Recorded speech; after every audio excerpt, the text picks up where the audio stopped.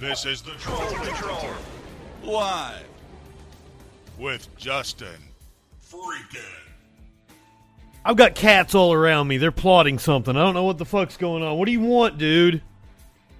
This little motherfucker, every morning, but specifically this morning, after I went comatose on edibles that Sparkles made last night, this motherfucker would not let me sleep. Kept coming into my room like, meow, meow, meow, meow. Asshole. And then I don't know what this dude's doing over here. The other one, he's under the bed because it's kind of storming right now.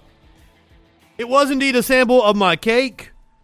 The cake that we will be partaking on Friday, on the Friday Night Freak Show, on Justin's freaking birthday bash. Remember, we might be a little late getting to the computer that evening because we have reservations at a fancy restaurant. Sparkle's taking me to a very bougie restaurant on Friday. She told me I have to wear a jacket. So I was like, I may just surprise everybody. I'll put on a fucking suit and tie because I've got plenty of them from back in my days of being a respectable citizen. But here's the thing is I don't have a belt that goes with any of my suits anymore. So I can't wear any of my suits. We'll see what happens on Friday night though. Aroundish 10 o'clock Eastern we'll be here. Maybe 10:30, maybe 11 o'clock, who knows. Apparently we're having flights of wine. I have belts, but none of them go with any of my suits. Sparkles calls them bitch belts. I have belts, but I haven't worn a snazzy suit in years. I didn't do my opening. Welcome to the. No, that's not right. Hold on. The countdown's not happening and everything. I fucking forget what I'm doing. Welcome to the Troll Patrol live. It's a freaking Sunday. I ain't high enough for this shit. If I talk about weed, Dark Raving, Sparkles, Warlord, RB, Guy Comet. You guys are awesome. Always a pleasure to see you. Somebody on the YouTube apparently doesn't like my Fu Manchu. Dustin said it looked like the devil's three-pronged thingy. Okay. Interesting.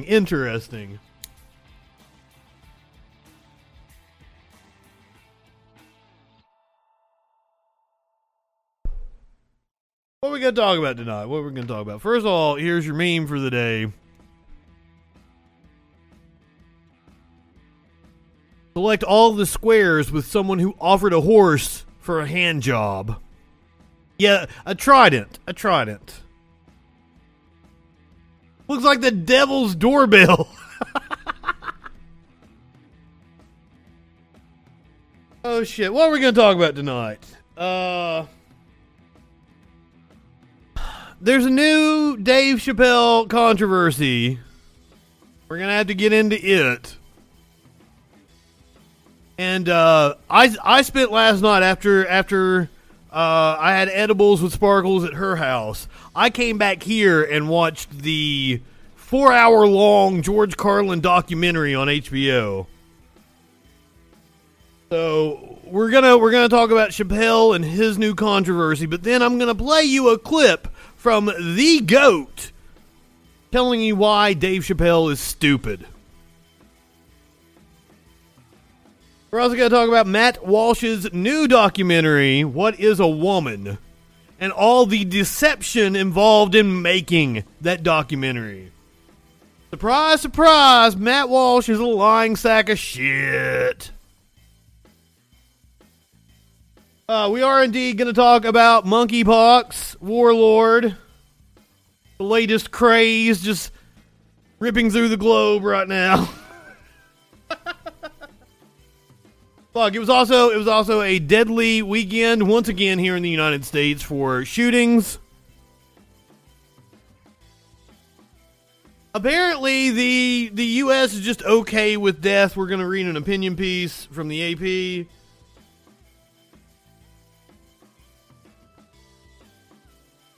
We're going to talk about the Ukrainian negotiator who has ruled out a ceasefire with Russia as Russia ramps up its attacks on the eastern region.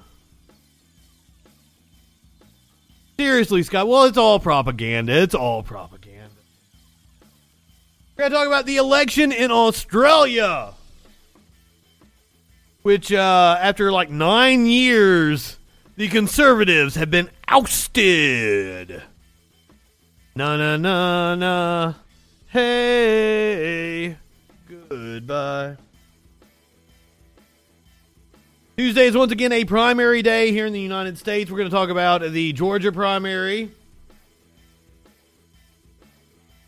A court ruling in Pennsylvania could shake up the Senate race. I know Warlord on the edge of his seat about whether Dr. Oz will win in the Pennsylvania Senate race. If you did not tune in to the Friday Night Freak Show, here is Sparkle's thoughts on the Dr. Oz situation. Again? Stop trying to transition to other shit. I'm trying to do the Oz thing. Everyone hates him, and I hope a house lands on him and his sister gives away his shoes.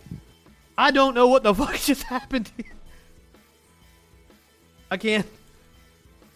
Well, shit. I can't make it full screen for some reason.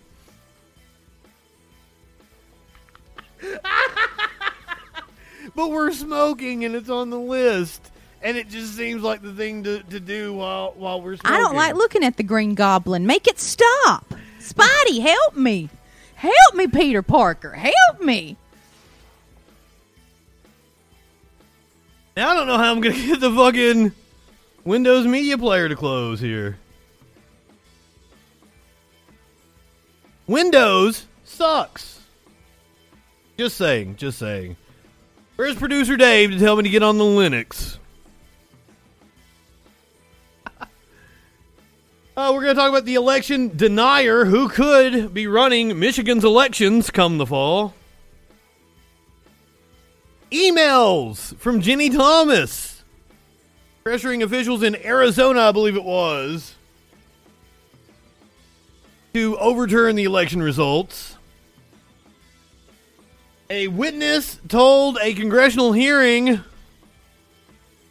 that aborted fetuses power Washington, D.C. So, yeah, we got some batshit crazy for you tonight.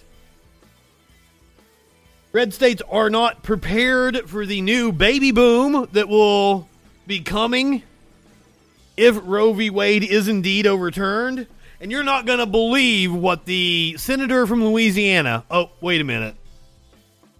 He's the senator from Louisiana. You probably are going to believe what he had to say. It was some racist-ass fucking bullshit, I'll tell you that.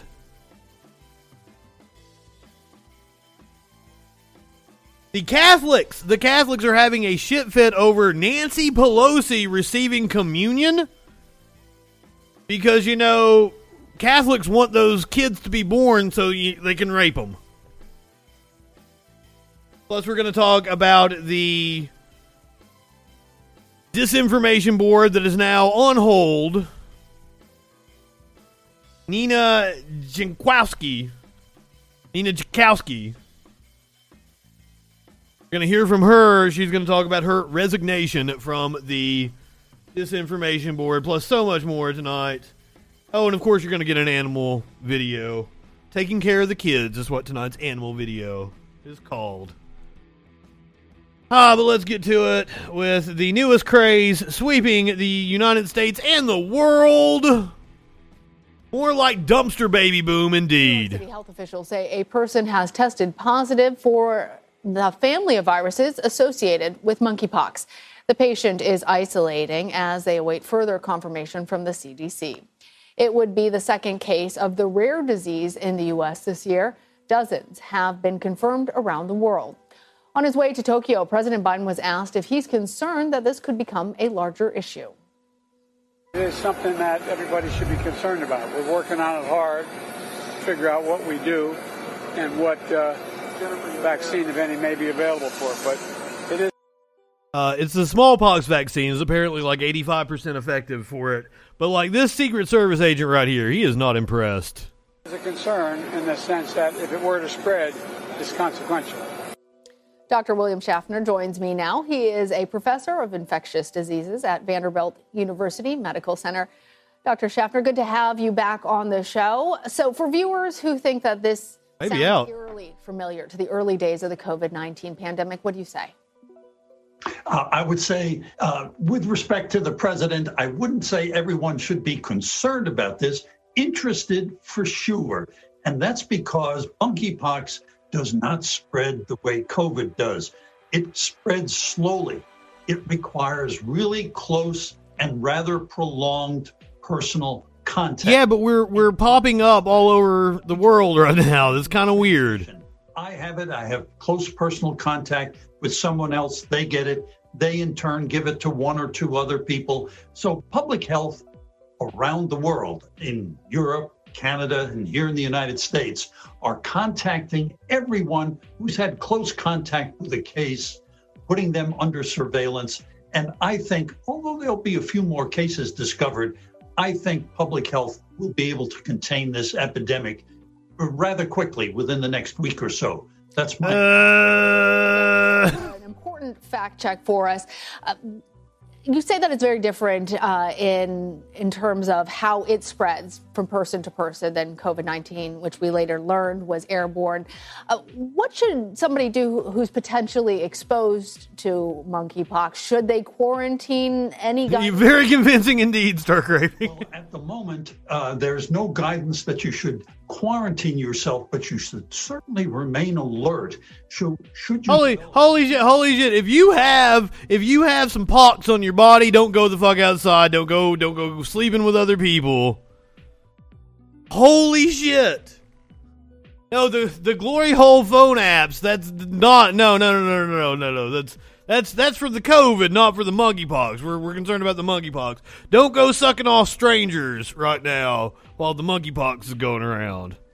Fever, feeling badly, swollen lymph glands, immediately call your healthcare provider. Of course, tell them that you think you were exposed so that they can our pool is not open yet. Because then you're just starting to become infectious to others. Well, we are still dealing with COVID-19 after more than 2 years. How does the ongoing pandemic... I fucking have to tell my fucking audience, like, oh, don't go to the glory holes right now. You live in sexual anarchy? Impact our ability to respond to other outbreaks, whether it's monkeypox or something else? Well, fortunately, we have a resourceful public health network out there. Do we? Monkeypox was discovered very quickly, not only here in the United States, but in Canada and in Europe. No. I trust other countries' Communicated public health. Medical personnel, all the doctors in those countries, so we're on the lookout for more cases. Public health continues to have the capacity to respond promptly and appropriately. Dr. Schaffner, I also read that monkeypox and the family of viruses that it's related to, smallpox and the like, are very different from COVID-19. I'm going to just hammer this a little bit because I think people right now are so stressed by the pandemic that they want answers about this and they want to know whether or not they're afraid. And I read that it doesn't have the same potential to mutate as COVID-19. Can you talk to us about that? And then also about the ability to vaccinate people should it become something that is necessary here in the U.S.? Well, just because they're both viruses does not mean that they behave the same way.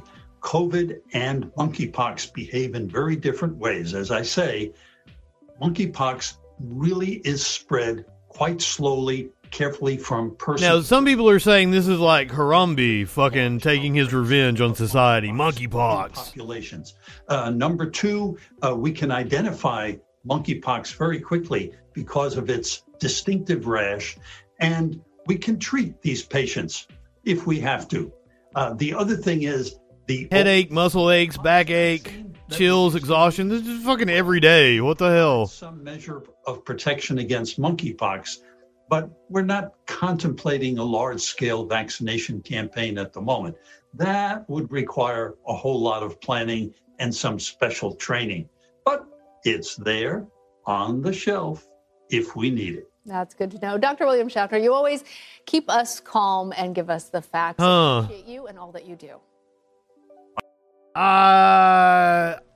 We'll see. We'll see. Like, if we get to the end of this week and monkeypox is contained, then I will be grateful, but, like, we just keep having cases pop up. But apparently they have indeed been able to trace it back, the case in the UK. The dude had been to Africa. Because at first they were worried because there was no, like, links to travel. The dude in Canada had been in the UK. So they have actually been able to trace it back. Now let's talk about the other outbreak of shit going on in the U.S. It's not an outbreak. It's just an ongoing epidemic. The name and photograph of the 20-year-old shot and killed last night during a prom after party. Detectives say they found San Bernardino resident Alan Gresham Jr.'s body in the parking lot outside the Blue Flame Hookah Bar and Lounge. They say 8 other people were also shot and injured, but they will all recover. Police say this mass shooting unfolded during a large illegal party at the Lounge in a strip mall. Gunfire was exchanged during a fight between 2 people inside the Lounge. The fight then continued. Sassy, welcome. More shots were fired. Tonight, 2 people are under arrest. One taken into custody for having a loaded, stolen gun. The second suspect was. Oh, so this whole piece wasn't about the San Bernardino shooting. More gun violence. Well, today there was violence in the New York City subway, apparently. Oh, I need to update you guys on something here. This is crime scene footage from this deadly incident here at the subway stations in Chinatown, in Manhattan. It is one of 2 incidents that happened today on our subways. Just 2! This one again happened on the Q line train. This was a very deadly weekend in the United States. Suspect shot and killed another person in what witnesses say was a random event. According to the NYPD, as this train was approaching the Canal Street station around 11:40 in the morning, the gunman shot a 48-year-old man. The victim was taken to a nearby hospital where police say he was pronounced dead on arrival. The gunman then fled the area. What led to this deadly encounter is still under investigation. The name of the man who died has not been released yet as authorities reach out to his family to tell them about what happened. Witnesses told officers the man who died was innocent. Have a listen. According to witnesses, the suspect was walking back and forth in the same train car and without provocation pulled out a gun and fired it at the victim at close range as the train was crossing the Manhattan Bridge. When the train pulled into the Canal Street... It's that Mercury is in Gatorade or whatever. And then I keep seeing, I'm a Gemini. I keep seeing people like bashing the Geminis. I'm guilty of something. I caused some of the pain that's going on in the United States. What the fuck is this fucking, his commendations over his badge and shit? That looks stupid, dude. That looks stupid. You're stupid. Fuck you, copper. Station, the suspect fled off the train. Investigators are in possession of and currently reviewing the MTA security video obtained from the station. Now, the murder on the Q line wasn't Sunday's only violence trouble. Early in the morning, around 2:45 a.m., police tell us 2 men got into a fight on the number 2 train just north of Central Park. One of those men, according to officers, a 27-year-old man, pulled out a handgun, but he didn't shoot the guy he was fighting. Investigators say the gunman ended up shooting himself in the leg. The NYPD was able to arrest the gunman in that case before taking him to a hospital for his self. Well, statistics say you're more likely to shoot yourself, someone you love, or have the gun used on you than you are to stop a violent crime. But now, as long as we're talking about subway shooters are kind of common in New York. There was one a few weeks back And this is one of the reasons why we need sanctuary cities, why we don't want people to be scared to go to the cops. New Yorkers who helped catch subway shooter in danger of being deported.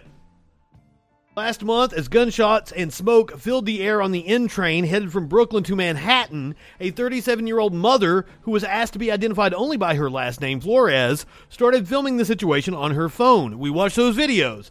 Then she did something extraordinarily brave. She turned her phone and its footage over to police, despite the fact that she is an undocumented immigrant from Mexico who has been the subject to a deportation order for more than 2 decades. Francisco Puebla, another undocumented immigrant who manages the Safety Hardware and Garden Store, was directing camera installers when the alleged shooter, Frank James, walked by. The workers alerted the police, leading to Mr. James's arrest. Oh shit, is that the guy that we saw the video of? No fucking way. That dude was awesome. Now, for their contributions to the cause of public safety, Ms. Flores and Mr. Puebla are facing trouble with immigration officials. Mr. James's attack inside the N train on the 12th of April left dozens of people injured. He has pleaded not guilty to counts of perpetrating a terrorist attack and violence against a mass transportation system. Lawyers for Ms. Flores, who is pregnant with another child, and Mr. Puebla told the New York Times that they are attempting to win them visas intended for victims, witnesses, and informants who aid law enforcement, and are also investigating the possibility of their receiving humanitarian aid and political asylum. Not just Ms. Flores and Mr. Puebla, who could use assistance from U.S. immigration authorities. Zach Tehan, a Brooklyn-born Syrian American who fled war in his native country, and Muhammad Sheikh, a Lebanese student, also have urgent concerns. Mr. Tehan became a sensation for his exuberant retelling of his part in alerting police to Mr. James's presence near the store.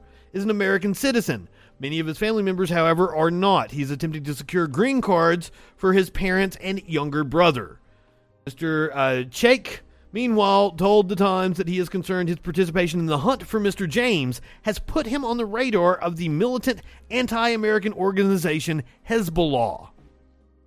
Sheikh's lawyer, Rifat A. Harb, who is also representing Mr. Tehan, said that Mr. Sheikh will be interrogated if he returns to Lebanon.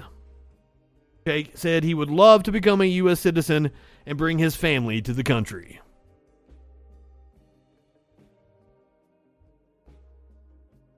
They're going to fall through the cracks, you know it. Fucking heroes, and will not be rewarded with fucking citizenship.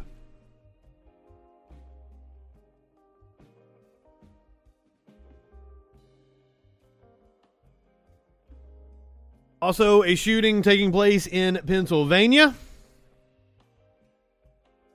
3 teens, all 14 reported stable after Philadelphia shooting. Authorities say 3 teenagers are in stable condition after a triple shooting in Pennsylvania in which another teen is being sought. Authorities say 3 teenagers were in stable condition after a triple shooting in Philadelphia in which another teen was being sought. Police said the 14-year-old boy and 2 14-year-old girls were shot shortly after 9:30 p.m. Saturday during a festival at popular Penn's Landing, a stretch of waterfront parks and eateries along the Delaware River in Philadelphia.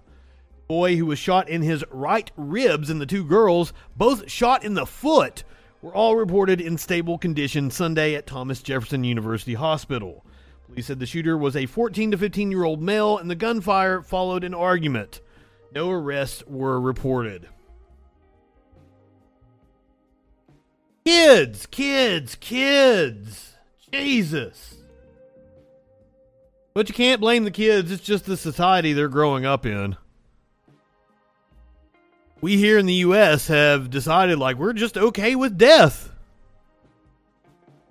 This is from Michelle Smith with the Associated Press. COVID-19 shootings as mass death now tolerated in America. Yes.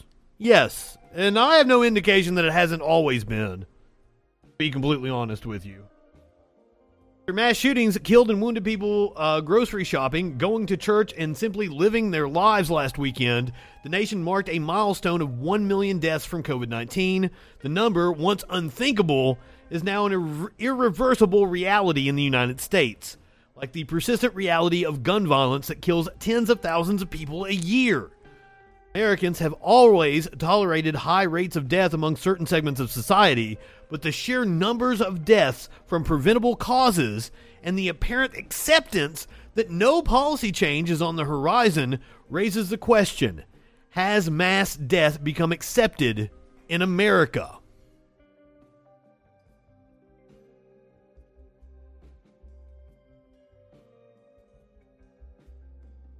Hey, Alex Carter, you're a fucking idiot.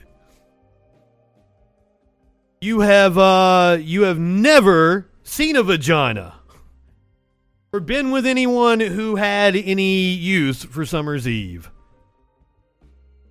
Right-wingers are morons.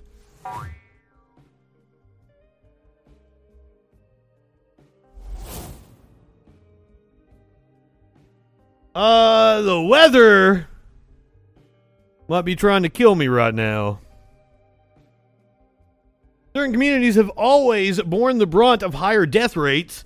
There are profound racial and class inequalities in the United States, and our tolerance of death is partly based on who is at risk, says Elizabeth Wrigley-Field, a sociology professor who studies mortality at the University of Minnesota. Some people's deaths matter a lot more than others, she laments. I think that's what we're seeing in this really brutal way with this coincidence of timing. Buffalo, the alleged shooter was a racist bent on killing black people, according to authorities. The family of 86-year-old Ruth Whitfield, one of the 10 people killed, channeled the grief and frustration of millions as they demanded action. You expect us to keep doing this over and over and over again, forgive and forget, her son, former Buffalo Fire Commissioner Garnell Whitfield Jr. said, while people we elect and trust in offices around this country do their best not to protect us, not to consider us equal.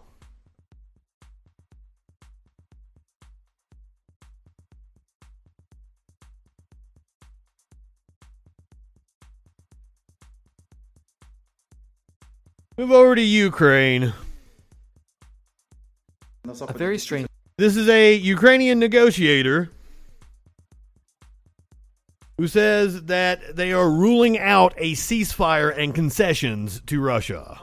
A very strange stance for us is indeed appearing in the West, which is that in order to get out of the war, some concessions will probably have to be made to Mr. Putin, to the Russian Federation, including territorial concessions on the one hand, and on the other, to insist on an immediate ceasefire.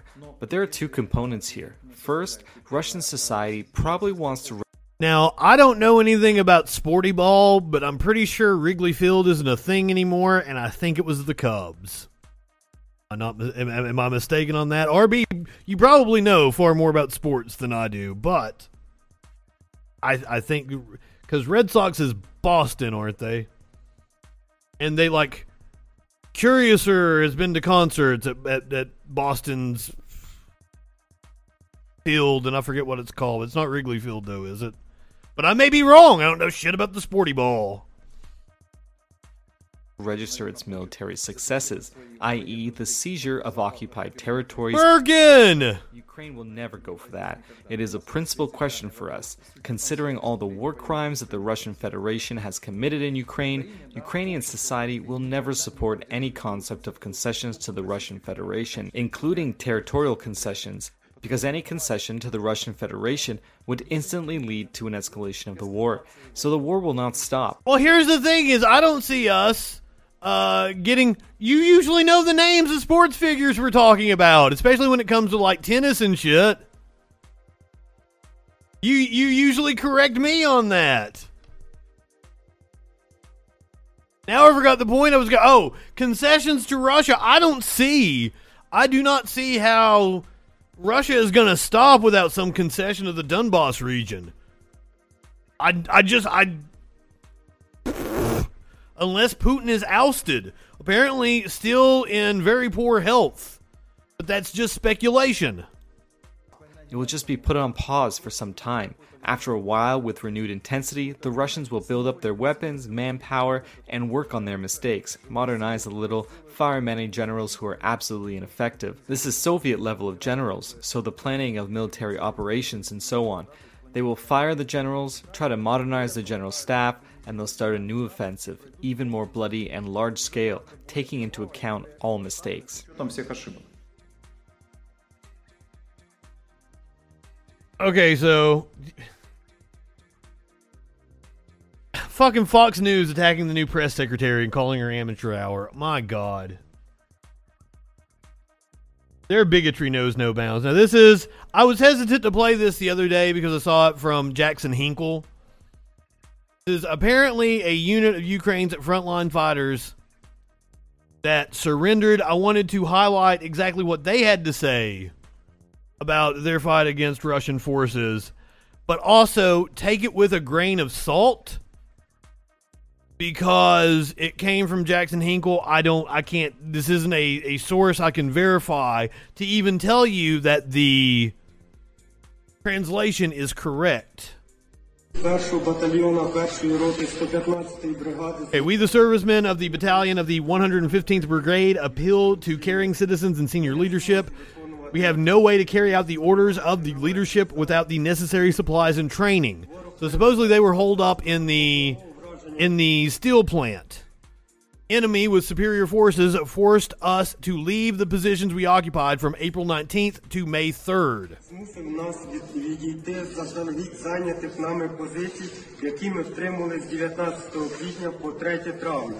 In accordance with the earlier issued order to withdraw, we were forced to flee to the rear because the general staff did not prepare a reserve position. The incompetence of the command led to the loss of military equipment and losses of personnel.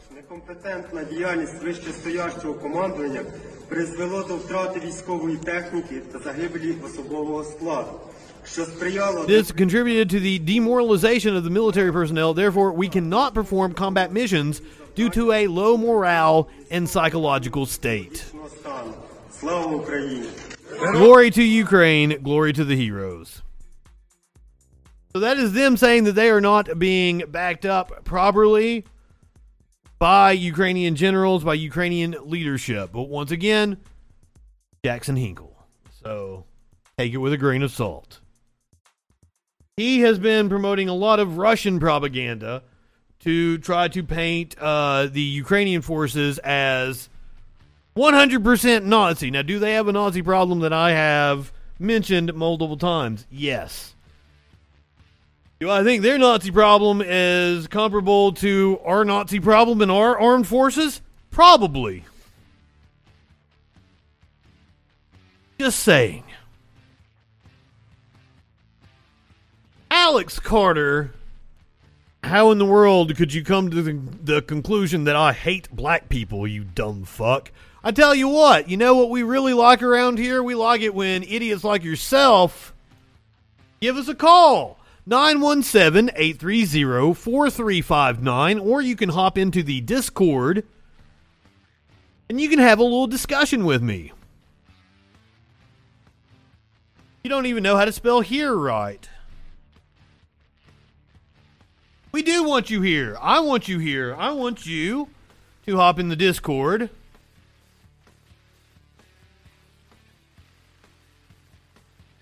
Or give us a ring on the phone. Oh shit, maybe I don't have a command for the phone. Here is the number though. Just don't say any racist bullshit or I'll have to cut you off.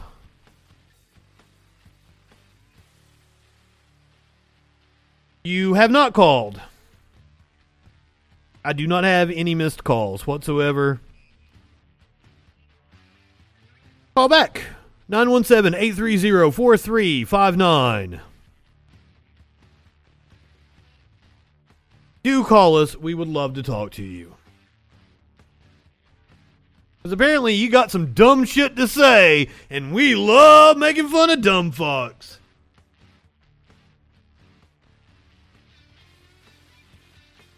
This will be a lot of fun. We took a call on the Freak Show on Friday. That was a lot of fun. I asked Sparkles, I was like, should I have kept him on longer? Did we get all we could get out of him? I think we got all we could get out of him.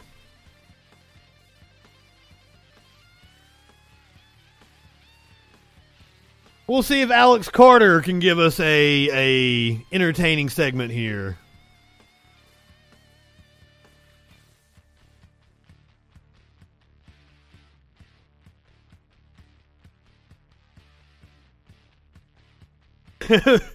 He said he didn't do drugs. He said he was a straight edge.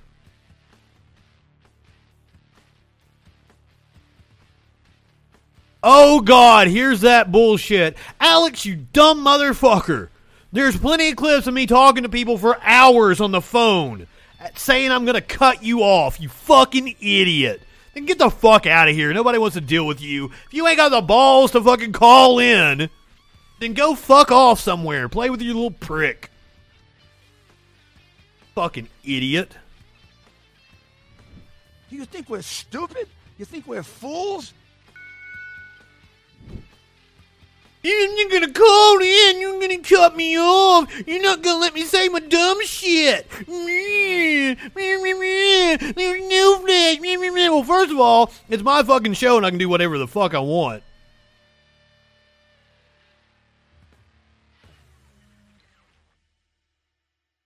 Pussy asshole. What an insult, man. You are a wordsmith. I stand in awe of your mastery of the English language, sir. Fucking dumb fuck. Oh, shit. Sitting cow! Welcome! Love you guys. Let's talk about the primaries that are going to be happening on Tuesday. Also happening in my state on Tuesday. Primary being held this week in Georgia. One candidate backed by former President Trump, the other supported by former Vice President Pence. A real test of where the Republican Party is headed. ABC's Ellen Lopez joins us from Atlanta with the latest. What's up, Ellen? Hey, Eva, good morning. All eyes are going to be on Georgia this week, where the former president and former vice presidents are in separate camps. Voters here are turning out in record numbers ahead of Tuesday's primary. Through Thursday, more than 700,000 people cast their ballots. That is a 149% increase. Record number. Now, there are right-wingers being like, oh, see?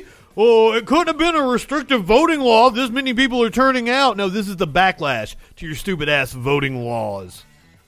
Now, Governor Brian Kemp... Look at that fucking line. There should not be a line. You should not ever wait in line that long in the United States. Recruited by him to enter the race. Trump taking quite an active role in trying to shape the governor's race here in Georgia, campaigning on Perdue's behalf. But his former VP, Mike Pence, is here tomorrow in a last-minute rally for Kemp. Now, this is all happening, of course, in the aftermath of the 2020 campaign when Trump became the first GOP presidential... I think no matter which one wins, they're in for a fight with Stacey Abrams. And if the primary turnout is any indication, they gonna lose. So, Brian Kemp, I think you about to lose your job. But no matter which one wins, they are damaged by the inter-party fight.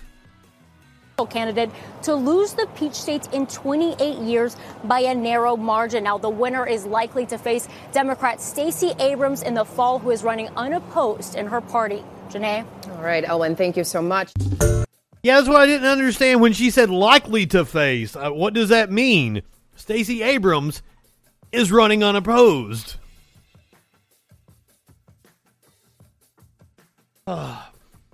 Also, Stacey Abrams is who I thought should have been chairing the DNC right now, but Democrats aren't very bright.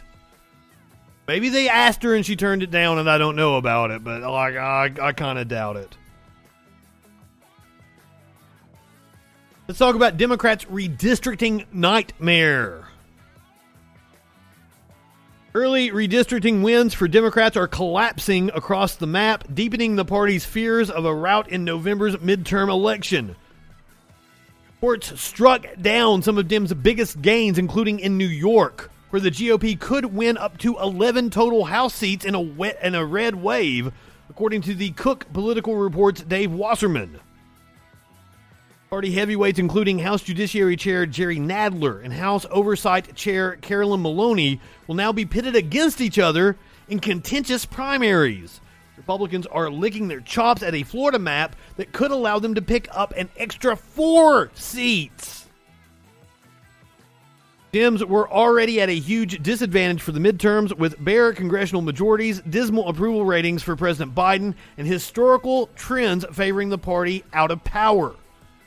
Gerrymandering opportunities in New York, Maryland, and Illinois, along with favorable court actions in Alabama, Ohio, and Pennsylvania, had given Democrats some cause to celebrate. That optimism is now unraveling. The legal setbacks and losses Democrats have suffered in the last 3 months have been staggering, according to Wasserman.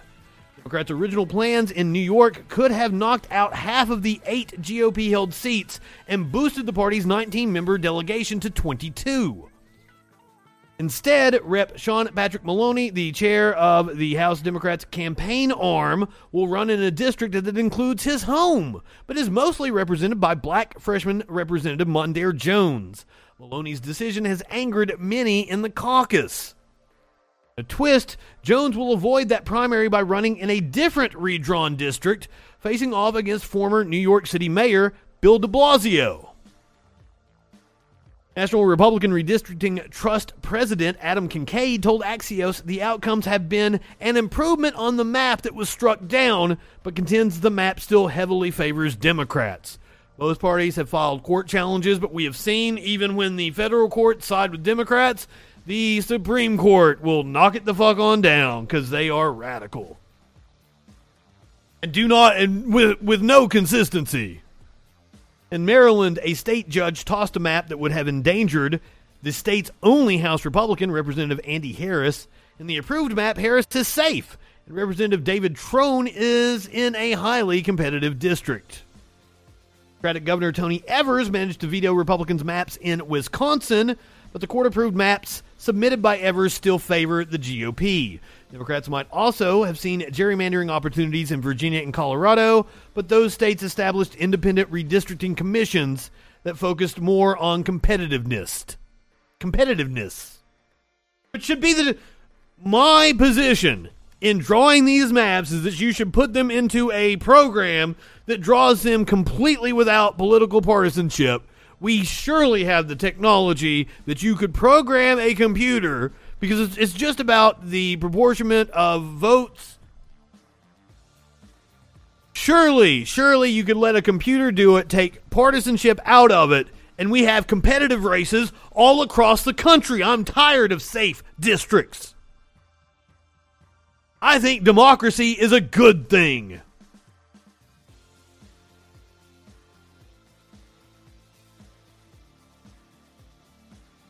Here is a former GOP rep talking about the governor's race in Pennsylvania.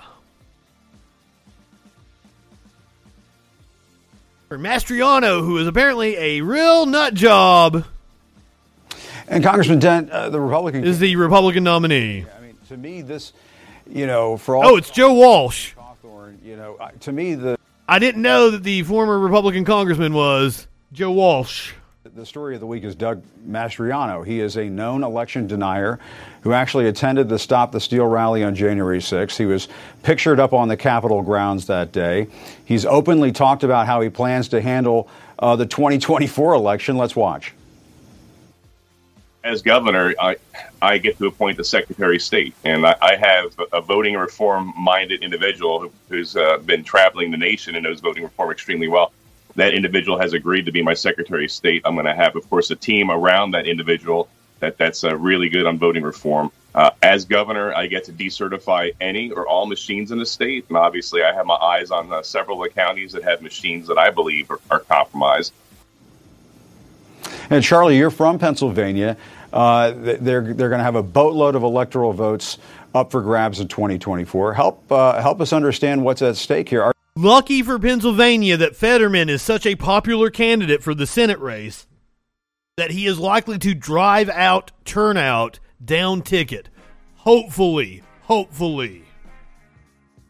mean, How wild is it to you that Doug Mastriano is going to be the GOP's candidate for governor there, given everything that he's done and said up until this point? Well, Doug Mastriano's nomination as the GOP candidate for governor is a complete and total catastrophe for Republicans in Pennsylvania. They know it. Let's hope. You may not know this. Doug Mastriano, he's a state senator.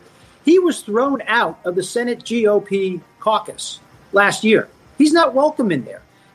This man is extreme. What you pointed out about his election denial, and he will have, should he become governor, and I don't believe he will, but should he become governor, he would have the ability to appoint the Secretary of State, who could do all kinds of terrible things. He is. A lot of people didn't believe Trump would become president either. Never underestimate the stupidity of Republican voters. Josh Shapiro, the Democratic candidate, actually ran ads in the primary, more or less kind of pumping up Mastriano. Do we really want somebody like this who's so pro-Trump? Oh, the Hillary Clinton strategy, because that works so fucking well. Mastriano, but I do think that Mastriano will not become the governor. I hope he doesn't, and I think there will be massive defections within the Republican Party in Pennsylvania, and I believe that the whole state committee, the Republican State Committee of Pennsylvania, has got to take stock. I mean, this is the absolute outcome none of them wanted. They did nothing to condition this field until 5 days before the election, trying to get over 10 candidates, Republican candidates running, trying to get some of them out to have one alternative instead of 7 or 8. So this is a catastrophe, Mastriano, but that's the bad news. The good news is I don't think he'll ever become governor. Joe Walsh shaking his head, but we didn't get to hear what he was shaking his head about, unfortunately.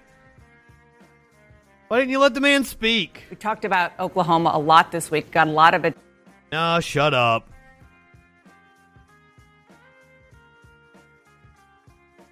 Talk about the court ruling in the Senate race that could really shake things up.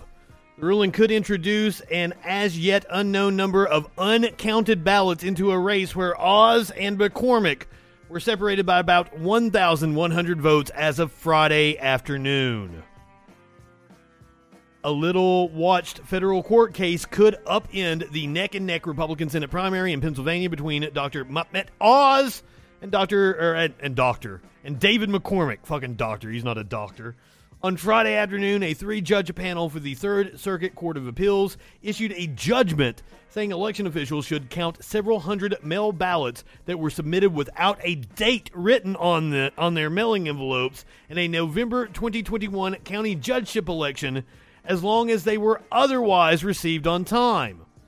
It was not immediately clear how sweeping the reach of the Circuit Court's ruling will be because a formal opinion from the panel is still forthcoming, but it could have a serious impact on the Senate race between Oz and McCormick, where they were separated by 1,100 votes as of Friday afternoon. The ruling could introduce into the pool an as yet unknown number of similarly situated ballots that would not have initially been counted. Apparently, McCormick is the one really pushing for these ballots to be counted. A spokesperson for the Department of State told Politico that it was not immediately clear how many ballots that were otherwise received in a timely fashion by county election officials were rejected because of a missing date. Ellen Lyon, a spokesperson for the agency, said that it would be surveying counties to get that figure and issuing guidance to support them. As an example, Nick Custodio, a deputy Philadelphia city commissioner, said there were 2,100 mail and absentee ballots that have been received without dates in Philadelphia as of Friday afternoon. Of those, about 100 were Republican ballots. Said that number would go up slightly, however, because officials had not yet completed processing mail ballots. Lyon said the department was pleased with the federal court's interpretation of the statute, a likely sign that the forthcoming guidance would instruct counties to count undated ballots. But absent that guidance or the full opinion from the court, it is not immediately clear how local election officials across the state will handle similar ballots for Tuesday's primary.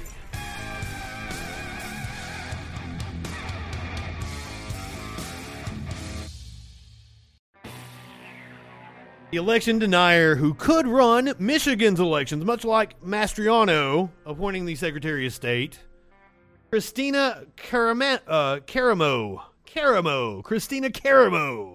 was an unknown poll worker who claimed the 2020 election was fraudulent. Now she's the Republican candidate for Secretary of State.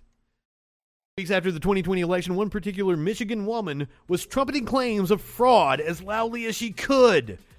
Christina Caramo, a community college professor who'd previously accused Democrats of having a satanic agenda. Not us, never.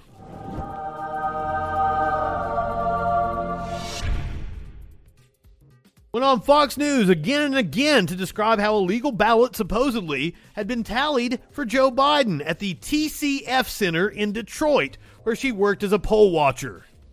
Testified before the state Senate that sacks of votes inexplicably had been dropped off there in the middle of election night. She suggested that Dominion voting software had flipped Trump votes to Biden votes statewide.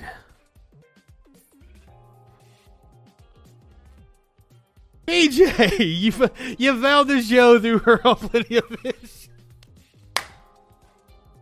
Oh, well, join us on Friday. We will certainly let you call in, and Sparkles can talk to you. I might be a little drunk, though, because it's my birthday. None of what Caramo described actually happened, as far as anyone has been able to confirm. Her story served its purpose, though. Caramo has spent the past year campaigning to be Michigan's next Secretary of State. Some people might have dismissed her at first as just another down-ballot conspiracy kook with no chance of winning her party's primary, but last month, the Michigan Republican Party chose Caramo as its nominee. Barring any changes in an upcoming convention in August, and with Republicans poised to have a strong midterm election year, Caramo has a shot at victory in November.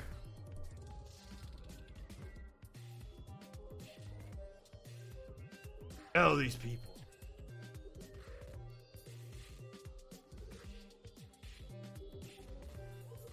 You want to talk about another election denier? This is an election denier with some significant power. Her name is Ginny Thomas. She's married to who I affectionately call Old Pube Can. Supreme Court Justice Clarence Thomas. Ginny Thomas's emails deepen her involvement in the 2020 election. Virginia Ginny Thomas, wife of Supreme Court Justice Pube Can, and a conservative political activist, urged Republican lawmakers in Arizona after the 2020 presidential election to choose their own slate of electors, arguing that results giving Joe Biden a victory in the state were marred by fraud. Revelations first published by the Washington Post on Friday show that Thomas was more involved than previously known in efforts based on unsubstantiated claims of fraud to overturn Biden's victory and keep then-President Donald Trump in office. The days after the Associated Press and other news organizations called the presidential election for Biden, Thomas emailed two lawmakers in Arizona to urge them to choose a clean slate of electors and stand strong in the face of political and media pressure. The AP obtained the emails under the state's open records law. Thomas had also written to then White House Chief of Staff Mark Meadows in the weeks following the election, encouraging him to work to overturn Biden's victory and keep Trump in office, according to text messages first reported by the Post and CBS News. Once again, Thomas should be impeached.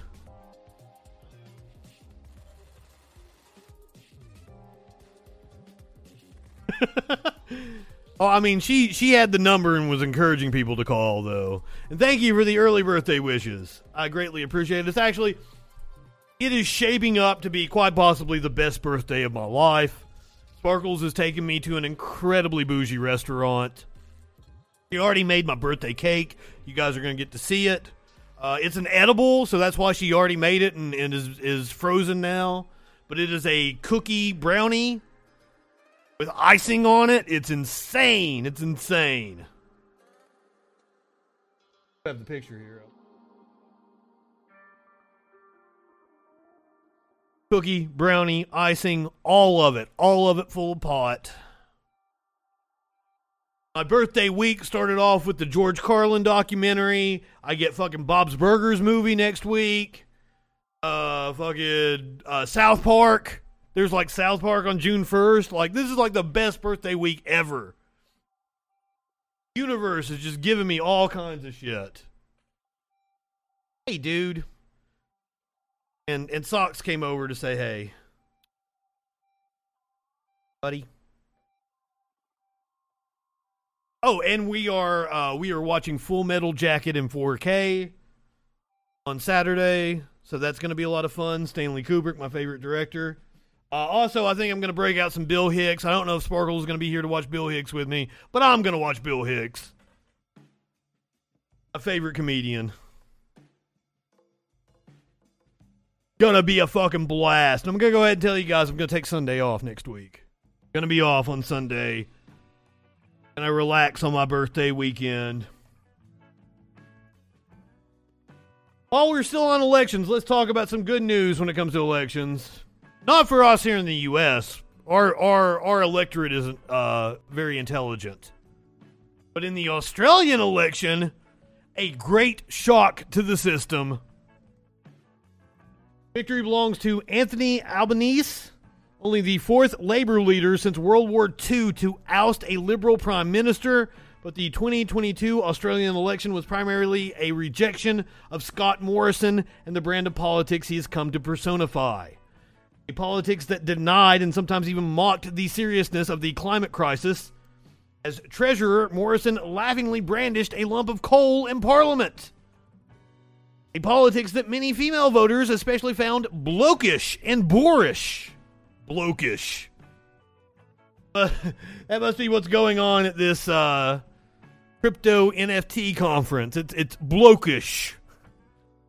Where they had to cover up the woe in woman. Because there ain't no women at the crypto conference.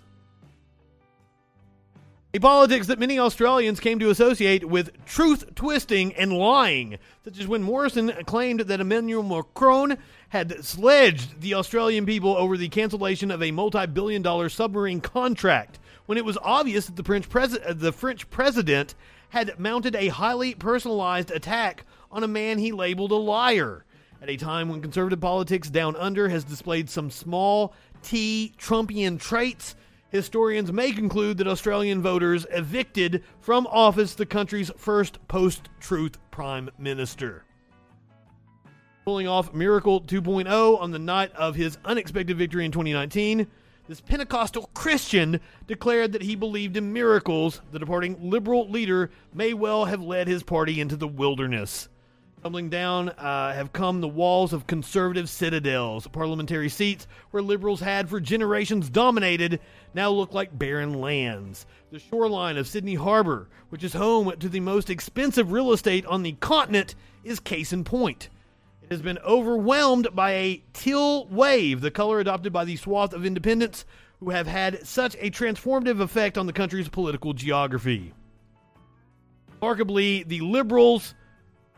Remember, these are conservatives. Liberal doesn't mean the same thing as it does here in the U.S. The Liberals no longer control any harbor side seats that stretch from the Opera House to the ocean. These include Wentworth and Warringah. Warringah? Did I say that Australian enough? Which were represented up until recently by two former Liberal Prime Ministers, Malcolm Turnbull and Tony Abbott. It is akin to San Francisco, another great harbor city, losing all its Democrats. We could only hope. I would love to say goodbye to a Democrat in San Francisco. Her name is Nancy Pelosi. I'd like to replace her with a man by the name of Shahid Buttar. But that ain't gonna happen.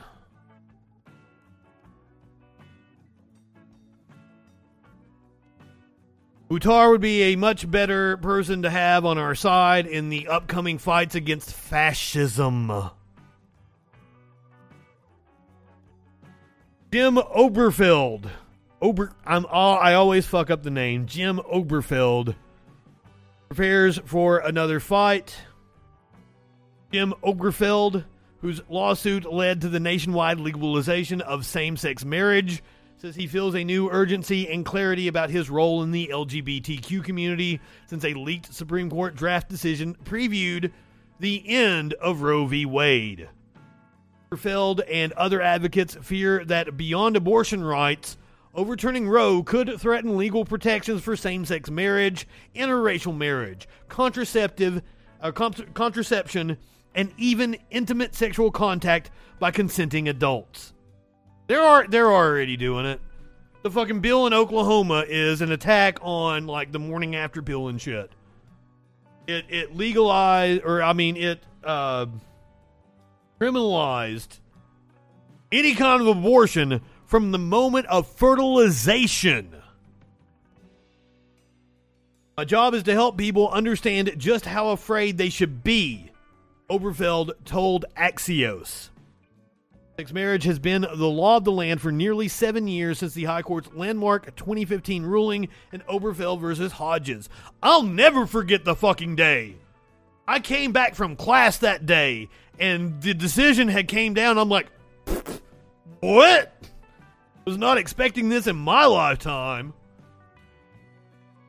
Some advocates now fear that the interpretation of the 14th Amendment in the court's draft Roe decision could also call into question other rights the court has guaranteed under the 14th Amendment, including same-sex marriage. Feld said he's fielded calls and texts left and right since Politico obtained and published the court's draft opinion. Some are seeking comfort. He said he told one of his former fellow plaintiffs, "That isn't my job right now." Oberfeld versus Hodges were overturned. He said, "We'd once again be in a world where the most significant relationship of a person's life and the protections, the dignity, the rights, and everything that comes with that relationship can disappear just by crossing a border within our nation." Feld is running for a seat in Ohio's state legislature, seeking to challenge incumbent GOP state rep DJ Swearingen in a conservative district that includes his hometown of Sandusky. Swearingen won against a Democratic challenger by around 15 points last cycle.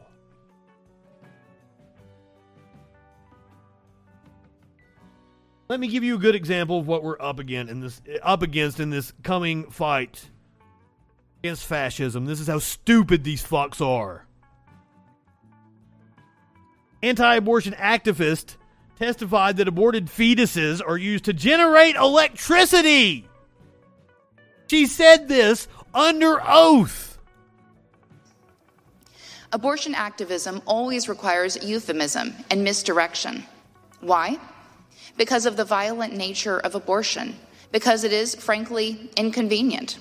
Human persons, from their earliest days, poisoned in the womb and dismembered, torn limb from limb. A person has been born, thrown in medical waste bins, and in places like Washington, D.C., burned to power the lights of the city's homes and streets. Let that image sink in with you for a moment. You just accused your political opposition of making shit up. And then your dumb ass made some shit up. Do you think we're stupid? You think we're fools? Yes, I think all of you are fucking stupid. I wish this woman could learn to feel embarrassment. Catherine Glenn Foster, Americans United for Life is the name of her organization. The next time you turn on the light, think of the incinerators. Think of what we're doing to ourselves so callously and so numbly. Ma'am, you're a fucking moron. Baby-powered PlayStation. Meanwhile, while these people say they are doing this on behalf of the children, on behalf of the fucking children, red states are not prepared for the post-Roe baby boom. Share of counties that are maternity care deserts by state. Notice how it is the red states. Maternity care deserts. Maternity care. The red states poised to ban or severely limit abortion already tend to have limited access to health care, poor health outcomes, and fewer safety net programs in place for mothers and children. U.S. Supreme Court overturns Roe v. Wade, as it's expected to, the ensuing increase in births will likely leave families in tough circumstances and strain systems that are already hanging by a thread. What we're facing as a country is hundreds of thousands of births, probably disproportionately located in the states that have been most limited in what they do for pregnant women, infants, and children. So this is the great paradox that we are dealing with. This is according to Sarah Rosenbaum, a health and law policy professor at George Washington University. We have not ever designed these programs for a world without Roe. You need a child welfare system, the likes of which we've never seen. Experts say there's already a growing shortage of obstetricians. Is that how you say that? Does something with kids. I don't fucking know. 2020, more than 2 million women of childbearing age lived in counties that had no hospital offering obstetric care, no birth center, and no obstetric provider, according to a report by March of Dimes. Millions more lived in areas with limited access to care. States in the middle of the country, many of which will automatically ban abortion if Roe is overturned, are particularly likely to have a high number of maternity care deserts.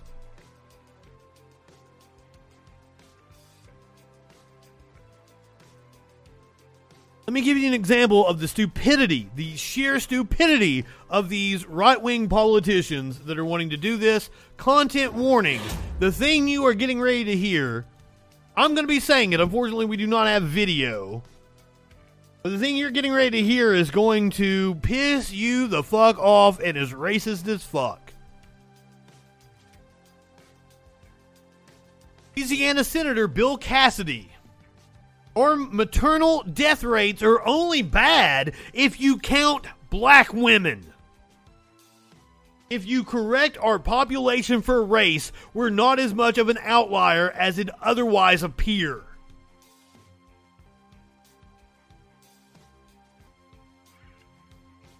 Fucking ghoul. Senators across the country wage war on reproductive rights, demanding by law that women be forced to carry any pregnancy to term, regardless of the circumstances. They frequently, always, like to forget that they do absolutely nothing to support these people during said pregnancies or after.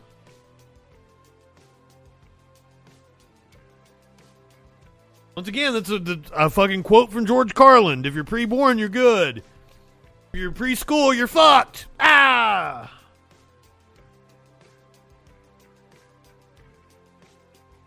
Mississippi, for example, where abortion will immediately become illegal if Roe v. Wade is overturned, has the highest rate of child poverty in the country. It recently rejected a bid to extend postpartum Medicaid coverage. And in Louisiana, which has a similar trigger that will go into effect upon Roe being reversed, maternal mortality rates are among the worst in the nation, but according to GOP Senator Bill Cassidy, the rate at which women die during pregnancy or shortly after is not as bad as it seems if you subtract the deaths of black women, which apparently don't fucking count. In an interview with Politico, the following words came out of Cassidy's mouth. About a third of our population is African American. African Americans have a higher incidence of maternal mortality. So if you correct our population for race, we're not as much of an outlier as it otherwise appear. Now, I say that not to minimize the issue, but to focus the issue as to where it would be. For whatever reason, people of color have a higher incidence of maternal mortality. This dude's a doctor too, isn't he? Am I mistaken on that? I think the dude is a medical fucking doctor.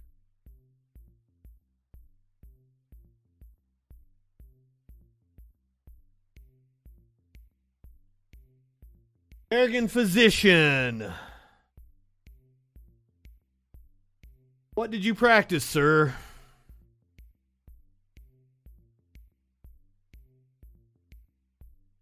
Specializes in liver disease. Charles Murray style stat analysis. Correct. You know, Cassidy, it could be because you assholes target certain populations.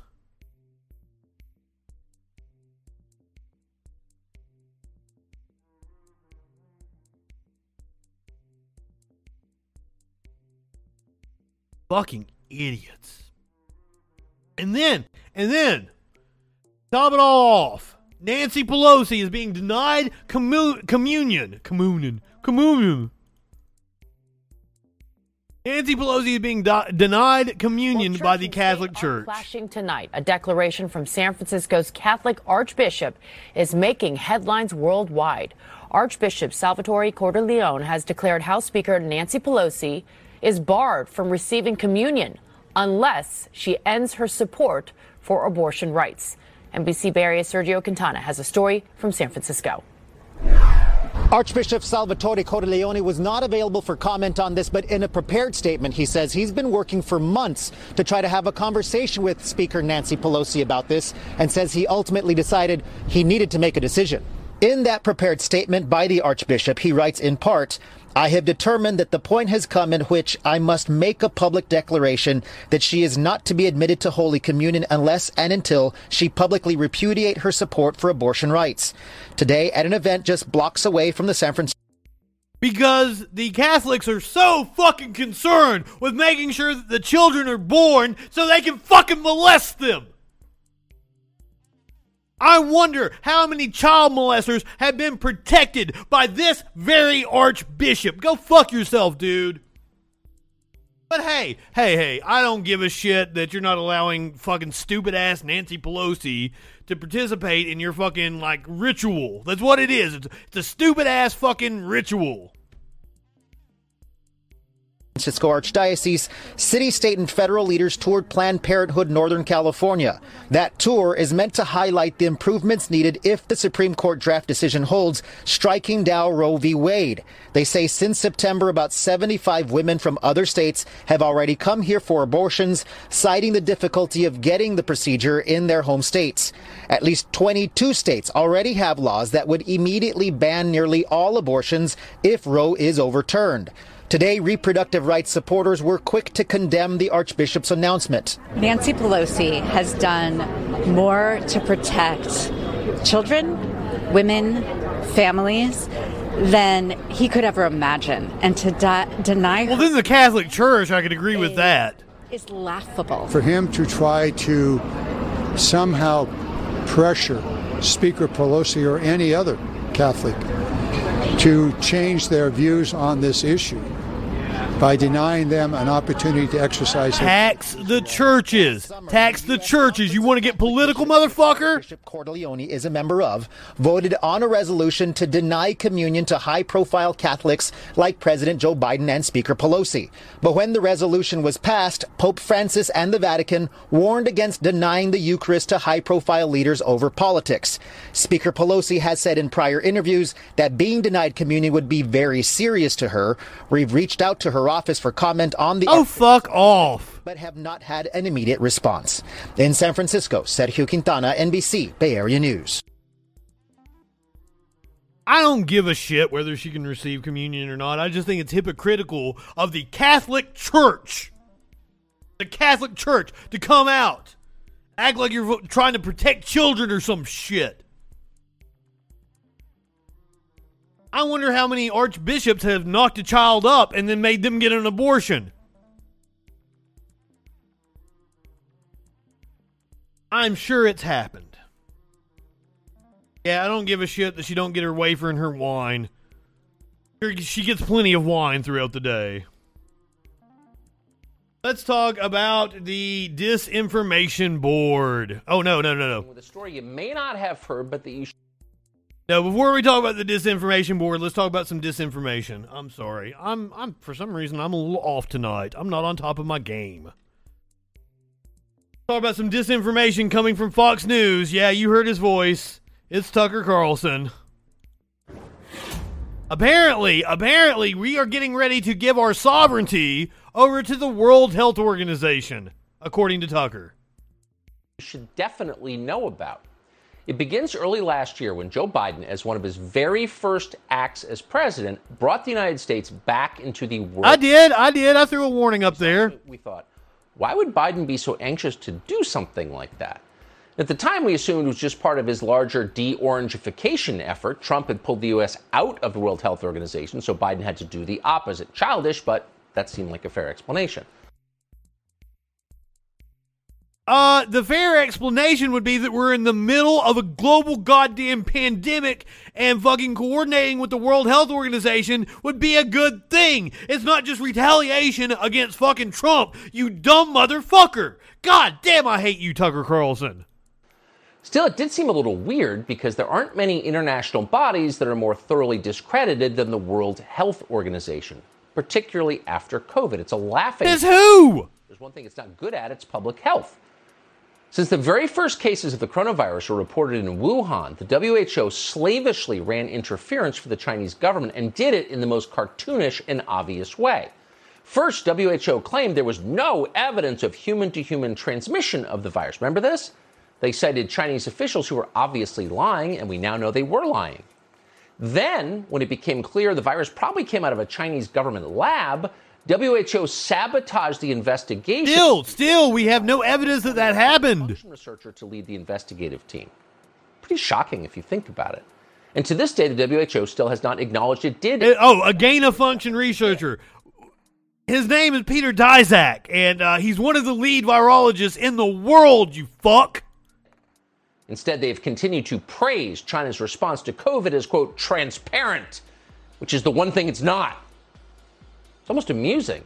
But again, it's weird if you think about it. Why would Joe Biden want to join a group that every informed person laughs at? Well, more than a year later, we think we know the answer. No informed person laughs at them. You're not informed. Your audience isn't informed. Every aspect, the intimate aspects of your life.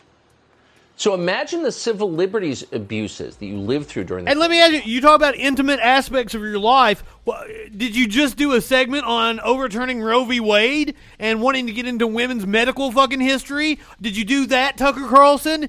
You fucking hypocrite. Downs, but permanent and administered from a foreign country.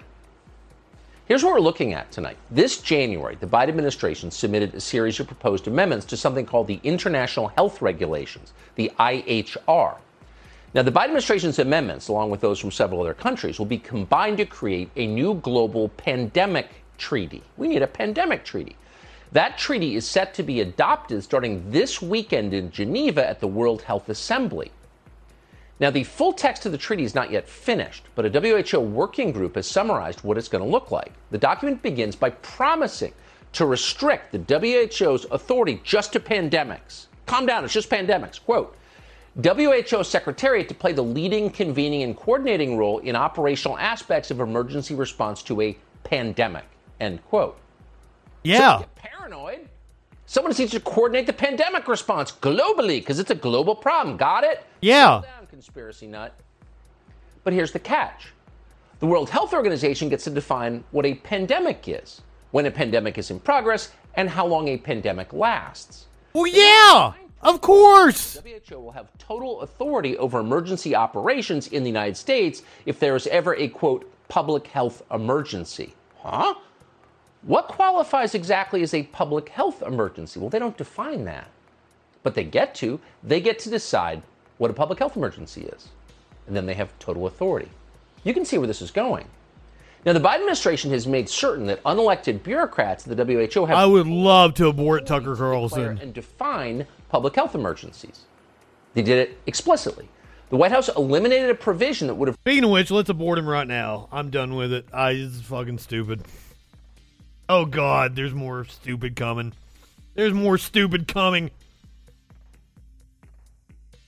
Let's talk about the disinformation board. This is Nina Jaworski. It's the head of the Disinformation Governance Board at the Department of Homeland Security has resigned. This comes after Homeland Security Secretary Alejandro Mayorkas paused the program just 3 God comment, thank you. Amid criticism from Republicans. Thank you for the board bits. Was established in April to standardize the handling of disinformation across various agencies in DHS. Nina Jankowicz joins us now. Thank you so much. She's the former executive director of the Disinformation Governance Board. She also for like a week how to lose the information war and how to be a woman online. So, Nina, do you think the Disinformation Board was the victim of, in fact, misinformation, given the backlash it saw? Actually, Jamie, I would say that the Disinformation Governance Board was the victim of disinformation. So the difference between dis and misinformation is disinformation is false information spread with malign intent. And clearly there was a malign intent on some actors in the media and in politics who just really stood up to the formation of this board because it would be confronting disinformation. They completely As far as I understand it, it was just to evaluate foreign intelligence within DHS. Nothing about it. Like, I saw people saying, oh, the Disinformation Board is going to tell me my tweet was misinformation, blah, blah, blah. Had nothing to do with censoring you on Twitter, you dumb fucks. Characterized its mission. And frankly, this childish behavior is endangering our national security now. This board was set up to counter real disinformation that makes Americans less safe. Things about false information related to disasters, border security, our elections, and other critical infrastructure like pipelines and banks. So those who stand in opposition to the board, which, as the secretary said, was just an internal coordinating mechanism, something to make sure that we were efficient and using best practices, are standing in the way of our national security. This is a tough one here, and I have to tell you, the things that I was reading about what was said to you online and how your family had to deal with. They were calling it the Ministry of Truth on the right. Information online, and in particular, women who experience online abuse and harassment. Can you describe for people just what your life has been like, and just what your family was under? Well, Jamie, I've dealt with harassment before, but nothing like this. This was 3 weeks of just an onslaught. There were maybe 1 or 2 days over the past 3 weeks where I didn't have to report a violent threat to the security services at DHS. And your viewers can't see, but I'm 38 weeks pregnant. Not that saves me from criticism, but certainly I believe that we should be able to have a serious conversation in the United States. Well, why didn't you abort it so that you could help power DC, woman? Did you not hear? Of a board that might decide what's true or false. Of course, that's not what the board was going to be doing, but I don't deserve death threats for my public service to the country. And so I hope that we can walk this discourse back and recognize that this vitriol, this partisanship, makes us more vulnerable to the threats, the very threats that the Disinformation Governance Board was set up to address. Well, it doesn't matter where you fall in the political spectrum, right? And we've become so far apart. And I understand that people, want to argue with each other and they want to see the world in black and white. But to get death threats it's just unacceptable. I mean, I just find it completely unacceptable. So I'm sorry you had to go through It's par for the course for, I get death threats. Come on. I'm a small fucking YouTube channel. One of the reasons you stepped down from the board. Can you explain maybe some of the other motivations of stepping down? So I'm happy to take one for the country when it comes to protecting our national security and putting these issues at the forefront, because I do believe they are some of the most pressing issues of our time. It was less about the threats and more about the department's response to this disinformation. They don't care, BJ, because it's about control. It's about controlling women. Now uncertain.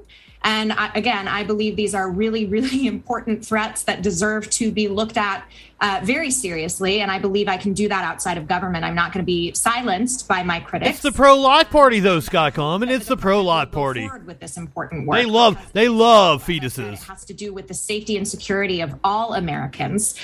Things like making sure that people have access to disaster aid, making sure that they have good information about when and how to cast their vote in democratic elections. This is the stuff that the Department of Homeland Security is charged with doing, not any of the falsehoods people were characterizing the board as dealing with online. So I hope that we're No. You were the Ministry of Truth, and you were going to be marking people's tweets as false or truthful. Come on. We know it. I'm interested to hear what Fox News has to say about this woman. So I believe this is from The Five.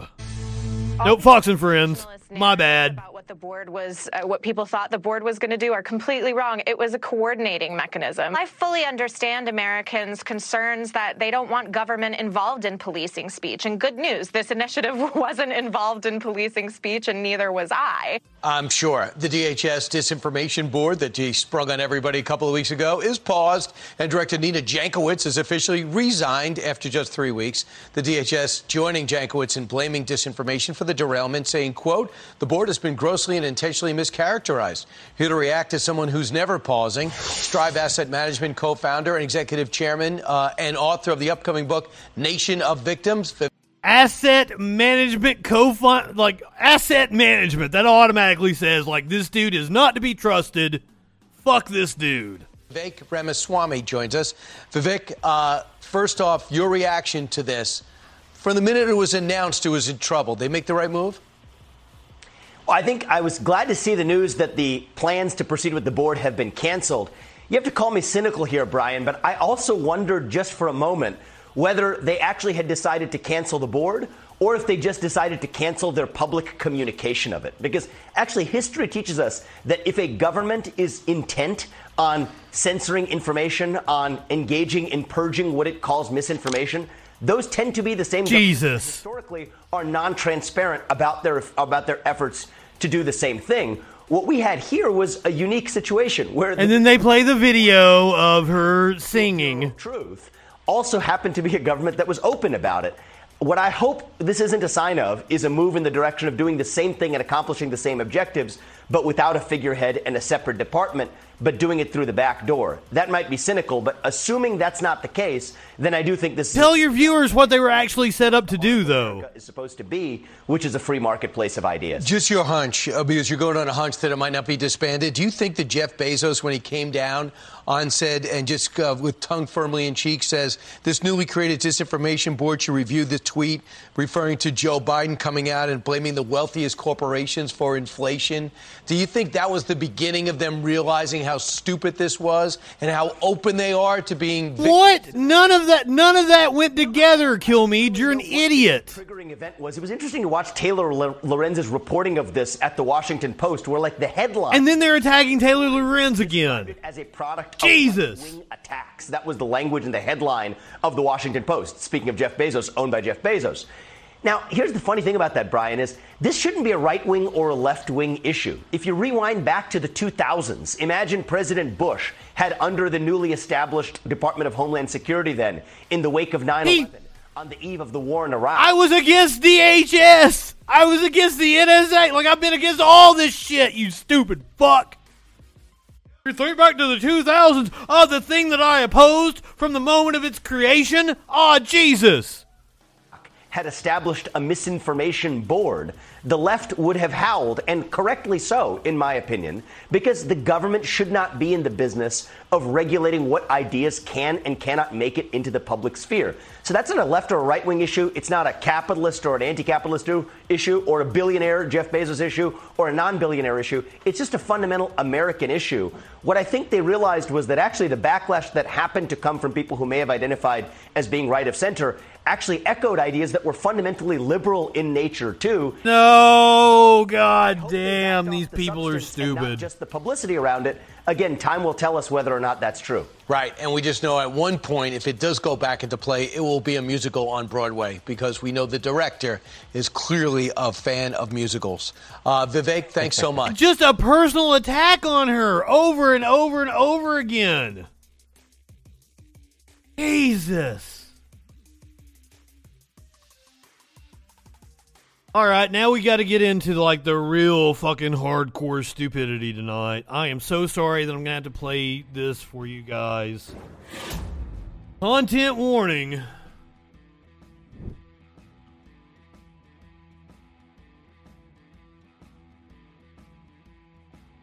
Matt Walsh of the Daily Wire has a new movie called What is a Woman? You know, I used to see left-wing protests and demonstrations as mere annoyances, events to be dismissed and ignored, basically. But now I see them as, well, still events to be dismissed in a lot of ways, but also as opportunities. And with feminists across the country gathering together on Saturday for another women's march in response to the impending end of Roe, we decided it'd be a perfect time to finally unveil the full trailer and official premiere date for my upcoming film. But I am sure that you were all up on the trucker convoy, that you thought January 6th was a protest or some shit. You fucking hypocrite. You know, I know from filming the documentary that the women at the Women's March are the most confused of all about what a woman actually is. So this film should be of great interest to them and very useful to them. You know, spend all the time at the Women's March, you think you want to figure out what a woman actually is, so figured this would be a good way to tell them. That's why we thought they would appreciate it if we hijacked their event to promote the film. Hijacked. Exactly. They didn't appreciate it very much. But I still had fun, and that's really what counts. So for the Women's March in D.C., we set up these mobile billboards on the back of trucks, and we had them circle the march all day long. And the billboards asked a pertinent question, which is, if you can't define what a woman is, how can you have a women's march? Good question. And then, of course, we provided the URL, whatisawoman.com, where you could see the whole trailer and become a member of the Daily Wire. I doubt we gained very many subscribers from the D.C. Women's March, but at least we gave them a question that they could ponder. And the same in New York City, where Jeremy was nice enough to let me use his Jeremy's Razors billboard to pose the same question to all of Times Square. There was a Women's March. Jeremy was nice enough, not that he's the CEO of the company that you work for. We took things perhaps a step or two farther by posing the ultimate question. Exactly, Sky Comet. To the entire LA Women's March all at once via message in the sky. So a skywriter wrote the question in the sky over top the city while another plane carrying a banner with whatisawoman.com circled around all day. Allow me to answer this question, just in case there's a right-winger watching this. The idea of what is a man or what is a woman has been a hotly contested thing with biologists and geneticists, the people that you should refer to for this. Vast majority of people are male or female, but there is a whole spectrum, a range. It's bimodal. Supposedly I've got a dude calling in on Tuesday, doesn't know what bimodal means. Wants to argue with me about this. It's a bimodal distribution of traits across a scale. A woman is someone with feminine traits and that identifies as a woman. And is someone with masculine traits who identifies as a man. And there's a whole bunch of people that don't identify as either, and that's okay. There's some people that identify as both. They wake up one day feeling a little more like a man and want to portray their masculine side. They wake up another day feeling a little bit more like a woman and want to portray their feminine side. And there is no set definition, because whether you do it by chromosomes, whether you do it by genitalia, whether you do it by hormones, there are always examples. When you set a strict definition of this is what is a woman, no matter what you do, if you say, oh, it's chromosomes, well, there are people that have XY chromosomes that also have a uterus. Sex is more complicated than your fucking binary. Period. End of story. So I hope that cleared that up for you, Matt Walsh. It's amazing to me that you won't actually go and ask a biologist or a geneticist this question. Why I think you're being dishonest. Hey. Now, the funniest thing about this was the reaction from LA residents who had no context at all and perhaps didn't even know that a women's march was happening, and yet emerged from their homes on Saturday morning to find this question emblazoned across the heavens as if God himself was prompting them to think about it. I should also mention that the hashtag #WhatIsAWoman was trending on Twitter, moving up the trending charts quickly, threatening to overtake all of the Women's March hashtags. I'm sure a lot of the trending was making fun of you, Matt. At which point, the hashtag disappeared from Twitter's trending topics all at once. Just like that. Never returned. That happens a lot. It was a bridge too far for the folks at Twitter, many of them who live in that area, and I guess decided we were simply having too much fun. And we were. But trolling aside, the important point, I think, is the film, which, again, will officially premiere. We can finally announce. Yes, we're going to talk about the film and how dishonest Matt Walsh is. But that was before we remembered that June is Pride Month. And we simply could not pass up the opportunity to unveil the trailer during the Women's March and then premiere the film on the first day of Pride Month. What an asshole. It's poetry. It's poetic, I think. The way things work. No, it's not. It's just you being a dick. If you think we went literally above and beyond for the Women's March, you just got to wait and see what we have in store for Pride Month. And the first thing we have in store is the movie itself, of course. And for just a small taste of what the film is all about, I'm going to play the full trailer for you right now. Ooh. If you're listening to the audio podcast and you want to see the visuals that go with this, and trust me, you definitely do want to see the visuals, then you can go to my YouTube channel or whatiswoman.com after the show and check it out. But for now, here's the trailer. Let's watch. What is a woman? Can you tell me that? Well, you're at the Women's March. You must have some idea. Please, if one person could tell me what a woman is. You are not here for women. We ask you to leave. What is that? Good on her. I'm a husband. I'm a father of 4. I host a talk show. You're a gigantic piece of shit. I write books. I like to make sense of things. A woman is not anything. You're a bigot. There is not one particular thing. It could be many things to many people. Some women have penises, right? Some men have vaginas. I like scented candles, and I've watched Sex and the City. Yeah. How do I know if I'm a woman? That's a great question. You're not a scientist. You're not a gender studies major. No. How do you know that you're a man? I guess because I got a dick. That doesn't work. There are people with dicks that also have uteruses. Idiot. Women only know what women are. Are you a cat? No. Can you tell me what a cat is? Do you want to tell us what a woman is? I'm a biological woman that medically transitioned to appear like a male. I will never be a man. And so they go on the internet and they're told that all of their problems will be solved if they become a man. So you worry that there could be a social contagion element of this? A teeny tiny bit, maybe. No. 42. Your child doesn't have a chance. And you're affirming it with hormones that have never been used in this way. Puberty blockers, which Wrong.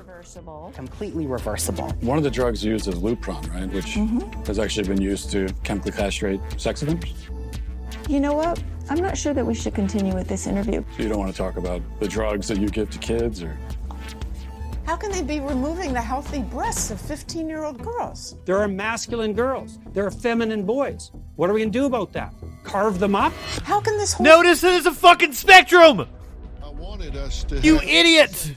place to be able to talk about this. Part of me wants to ask why you care so much. I care about the truth. I care about children. I care about the women who are having their opportunities stolen from them. Is it transphobic to tell the truth? The interview's over. Let's turn off the cameras. You're not telling the truth. I just wanted to know, what is a woman?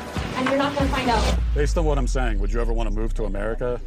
They say no. Never.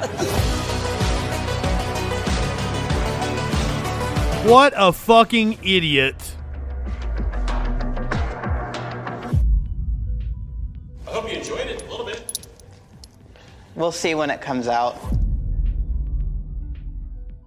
Yes, you will. You will. June 1st, again, is the premiere. Yeah, because you're not going to be fair to those people at all. Member and procrastinating, then what I would say is that now is the time. And if you think about it all, if you have it in your budget, become a Daily Wire member, or maybe get rid of one of the 15 other... Yeah, stick around. We're getting ready to talk about all the dishonest things Matt Walsh did to put this movie together. Whatiswoman.com right now and sign up. Or wait for till after the show and then sign up. You know, one of the worst things about trailers is that so often they spoil the film because they show you all the best parts, and you see the trailer and you're like, this looks good. Then you go watch the movie and you think, well, I already saw, this is the best part of the movie I already saw. That's not the case with this trailer, because the best part, that I mean the most outrageous, shocking, hilarious, disturbing, sometimes all those things at once, parts are being saved for the film. I can assure you of that. What you saw there is just sort of the tip of the gender-confused iceberg. And hopefully it's enough for you to see that though we're doing a lot of fun trolling to promote the film, What is a Woman is not itself merely an exercise. Speaking of trolling, the Daily Wire used to be very responsive to me, and now they're not for some reason. I can't get Jeremy Boring to retweet me anymore. I can't get Matt Walsh to retweet me anymore. Weird. In trolling. I mean, there's some of that because it's me and I can't help myself. But the titular question is just the beginning of the journey. It's the door into the gender ideology rabbit hole. And we dive into that rabbit hole and trace it all the way to the bottom. We stare into the abyss, and the abyss stares back. Now, I can tell you just from filming it that, there were plenty of moments when I had to stop myself from bursting out laughing, but also plenty of days when we wrapped filming and I had trouble sleeping at night. I thought the same thing, RB, just the tip. Seeing the conversations we had. He was troubled. He had trouble sleeping. They mocked the non-binary. We saw the person with the beard and the pretty hair that was on Dr. Phil. They mocked them for saying they had trouble sleeping. And then Matt Walsh was like, I had trouble sleeping after the shit I saw. What a fucking idiot. God, I hate you. Particular when we talked about this when we were done filming on these days, it felt like we were, glaring directly into hell or something, because in a way we were. Now, my hope then for the film is that they will rip open the curtain. Honey, you're the one that believes in hell. We don't. What it is. This is a movement that has gripped hold of our culture largely by deception, threat, and force. Certainly not by making compelling arguments and convincing people. Bullshit! Hear the results of a new. Here's the thing, is you're the one that's not making compelling arguments, Matt. You are straw manning the opposition. And you are Iron Manning your own fucking position. You want to talk about deception? We're gonna get into that. New poll from McLaughlin and Associates and Summit.org. And this shows just how unconvinced most people are. So listen to some of these numbers. In response to the question, do you believe it's possible to distinguish between men and women? And of course, we mean physically. Of those who gave a response, 93% said yes. Of course, gender ideology. That is what's called a loaded question, by the way. Physical about someone that would tell you anything about whether they're a man or a woman. 93% disagree with that claim by gender ideology. 93%. But that is not the claim by gender ideology. Transgenderism, only 36% said that it's a healthy human condition. The rest said that it's unhealthy.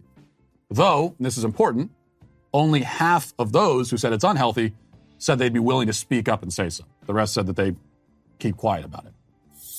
When asked if elementary schools should teach about gender dysphoria is not a healthy condition. The treatment for it is to transition. 30 said not only inappropriate, but dangerous. So that's 72% opposed in all. And then, should minors undergo gender alteration procedures?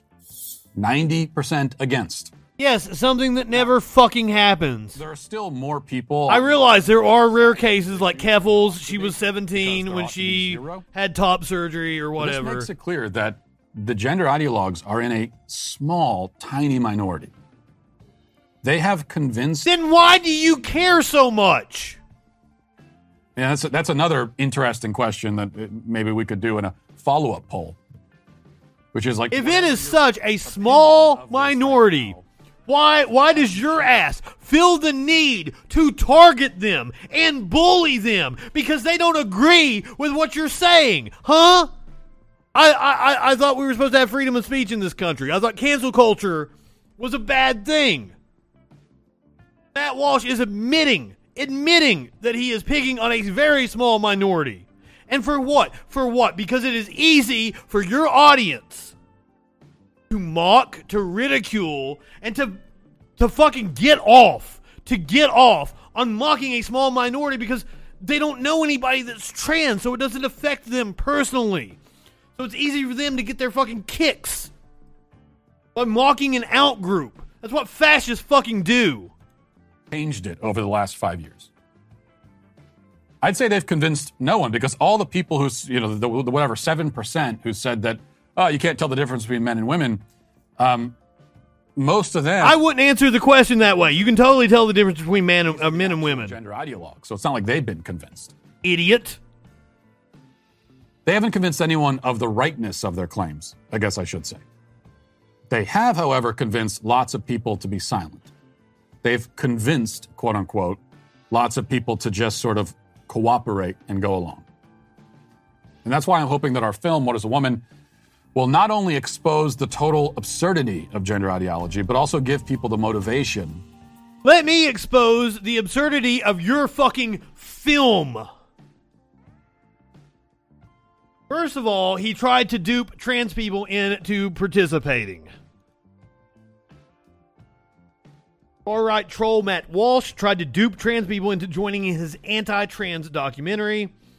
Far-right podcaster working for the Daily Wire, Ben Shapiro's right-wing outlet, has been attempting to dupe dozens of trans people and doctors into participating in an anti-trans documentary under false pretenses, a prominent trans activist revealed. Matt Walsh, who has an extensive history of overtly bigoted rhetoric predating his work for Shapiro's burgeoning media empire, has become a leading anti-trans voice in the conservative movement of late. The one-time shock jock's cartoonishly hateful remarks about the LGBTQ community have only increased his public profile and garnered him right-wing media stardom, including frequent appearances on Fox News. Along the way, Walsh has continually upped his trollish antics. Late last year, for instance, his transphobic children's book titled Johnny the Walrus was briefly the best-selling LGBTQ book on Amazon before the retailer recategorized it following a public backlash. So I'm an LGBT author and I think I'm one of the leading LGBT voices in the country right now, according to Amazon, and I embrace that. By the way, I am a formidable voice in the culture, according to Matt Walsh. Justin Freakin, a formidable voice in the culture. Just so everybody is aware,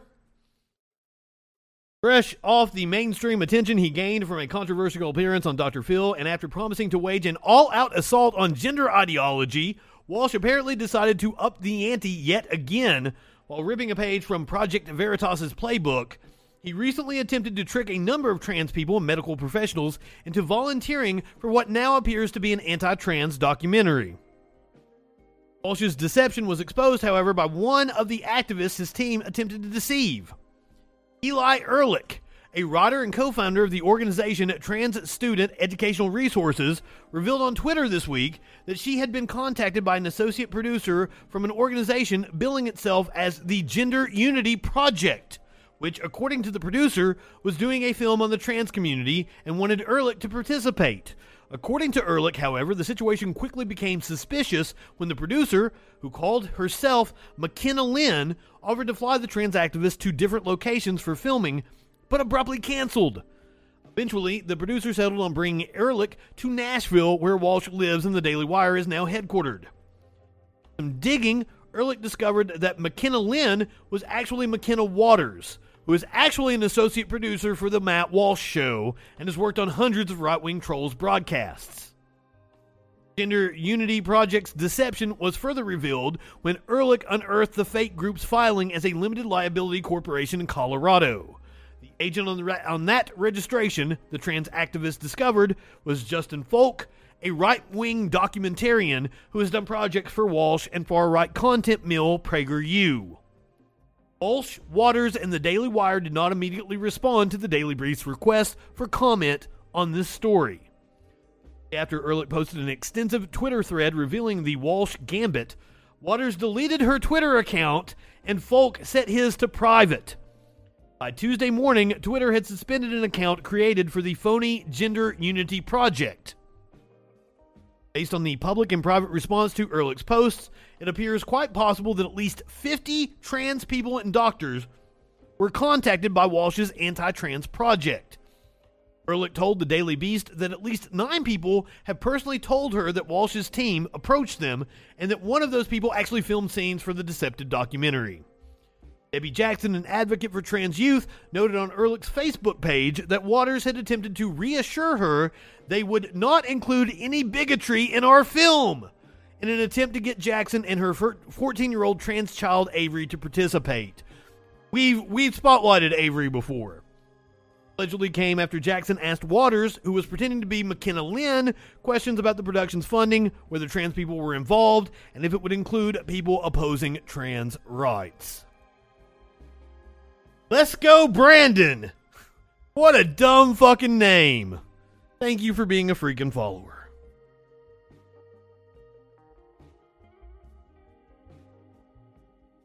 So that was a couple months ago. Is when the Daily Beast published this back in February. Media Matters reported that Daily Wire host Matt Walsh, who called the white supremacist Great Replacement conspiracy theory just a fact, using an unauthorized photo of a trans man in a trailer promoting his upcoming documentary. The subject of the photo has asked Walsh to remove the picture, which the Daily Wire host tweeted on May 14th.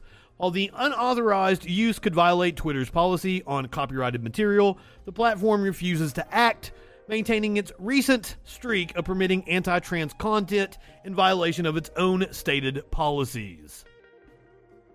5 days after Walsh tweeted a trailer for his forthcoming documentary, What is a Woman? Steph, I'm gonna fuck your name up. Steph Kryoku quote tweeted Walsh, saying a photo of his has been used in the documentary without permission and asking for it to be removed. It appears that his photo has been taken from his Instagram profile. The photo is one of several in the trailer depicting trans masculine people following their top surgery. Troublingly, another Twitter user said the trailer for Walsh's documentary also included an unauthorized image of their 15-year-old son. This is not the first time that Walsh has come under fire for making and promoting this film without permission from those appearing in it. Earlier this year, it was revealed that as part of filming the documentary, he had created a puppet organization to trick trans people into appearing in the film.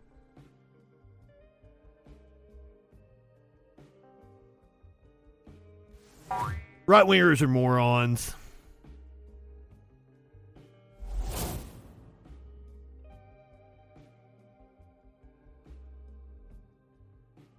Speaking of bigots, Dave Chappelle ignited a new controversy over the weekend. John Mulaney slammed for having Chappelle open and transphobic jokes. John Mulaney is usually beloved by all, but right now, he's getting slammed big time, all because he let Dave Chappelle open for him, and the guy told anti-trans jokes. Here's the deal. John had a comedy show Friday night in Columbus, Ohio, where phones were locked up in a pouch so no one could record. Remember, these are, free speech advocates. Like Dave Chappelle. I understand comedy is their product and everything, yada, yada, yada.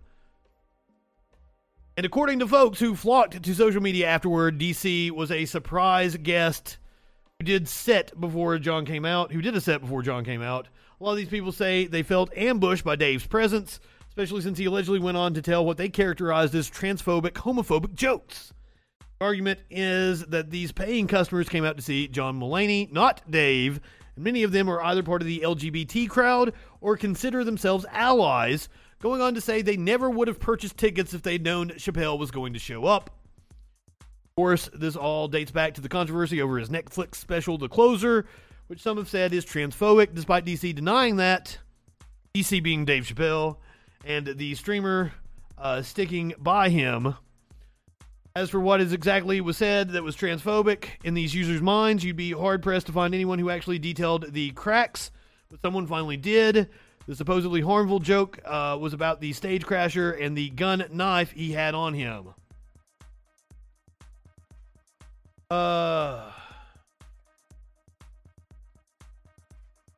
Apparently this dude called Reggie Dill Pickle, which automatically makes me not trust him, that he made one transphobic joke, and the joke was a one line of setup, and it went as followed. I mean, it wasn't a gun, it was a knife, a gun that identifies as a knife. He then paused, smiled a bit, and moved on quickly.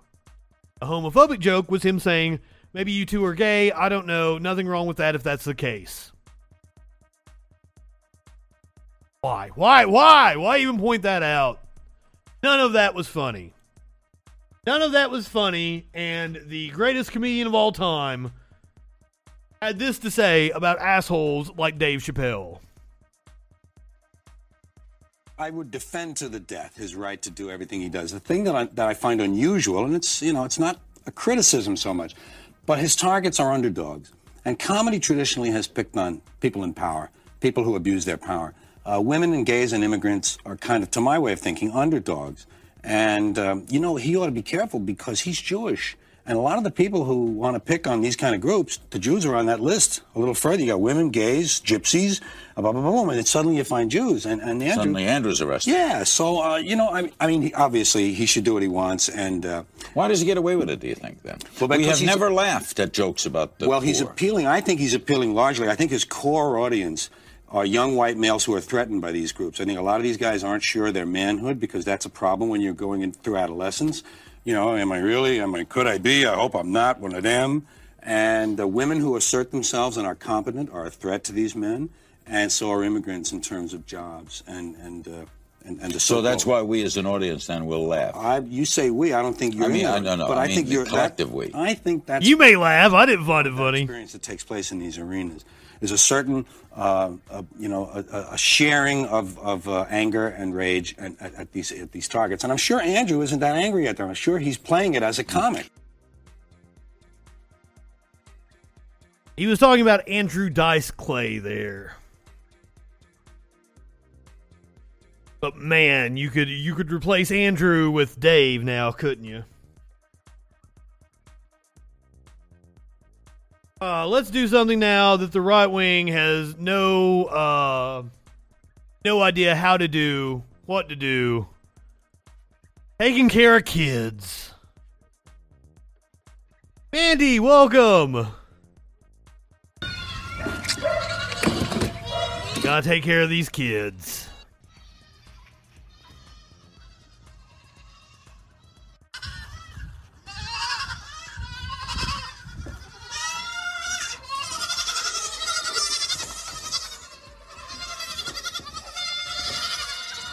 That's the way my cats are every morning. How fucking cute!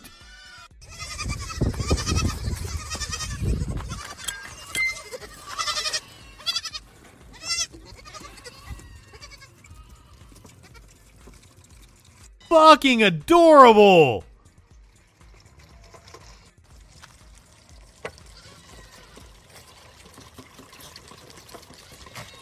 We went from the goat to a bunch of goats. That was awesome.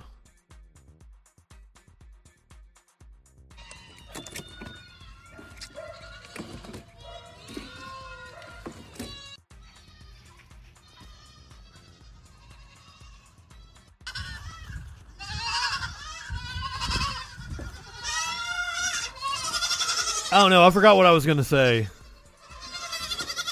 I was going to make mention of the George Carlin documentary on HBO that came out. I believe it was Friday night. Maybe part 1 was Thursday, part 2 was Friday. I watched it last night. Watched the whole goddamn thing. 4 hours. Fabulous. Fabulous. But, like, the last montage was video, photos of shit that's happened in the last 10, 15 years since he's died. And it's juxtaposed to his fucking comedy. It's him doing bits over videos and photos of exactly what he's talking about. Exactly what he was talking about happening.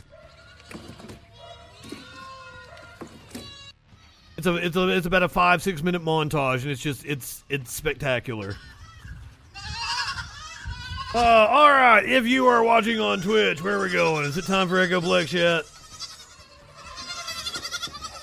Justin had a little bit of food before he came on, but apparently I didn't eat enough because I am starving right now. The Plex is not quite on yet, but do stick around. They're getting ready to start here in just like a minute or two. Sunday night, it's the Plex podcast recording. If you're watching on Twitch, you're heading over to Echoplex Media. Go ahead, light one up, tip one back. It's all right to have a little fun before you hit the sack. I am Justin Freakin. We will see you tomorrow night on the Troll Patrol live.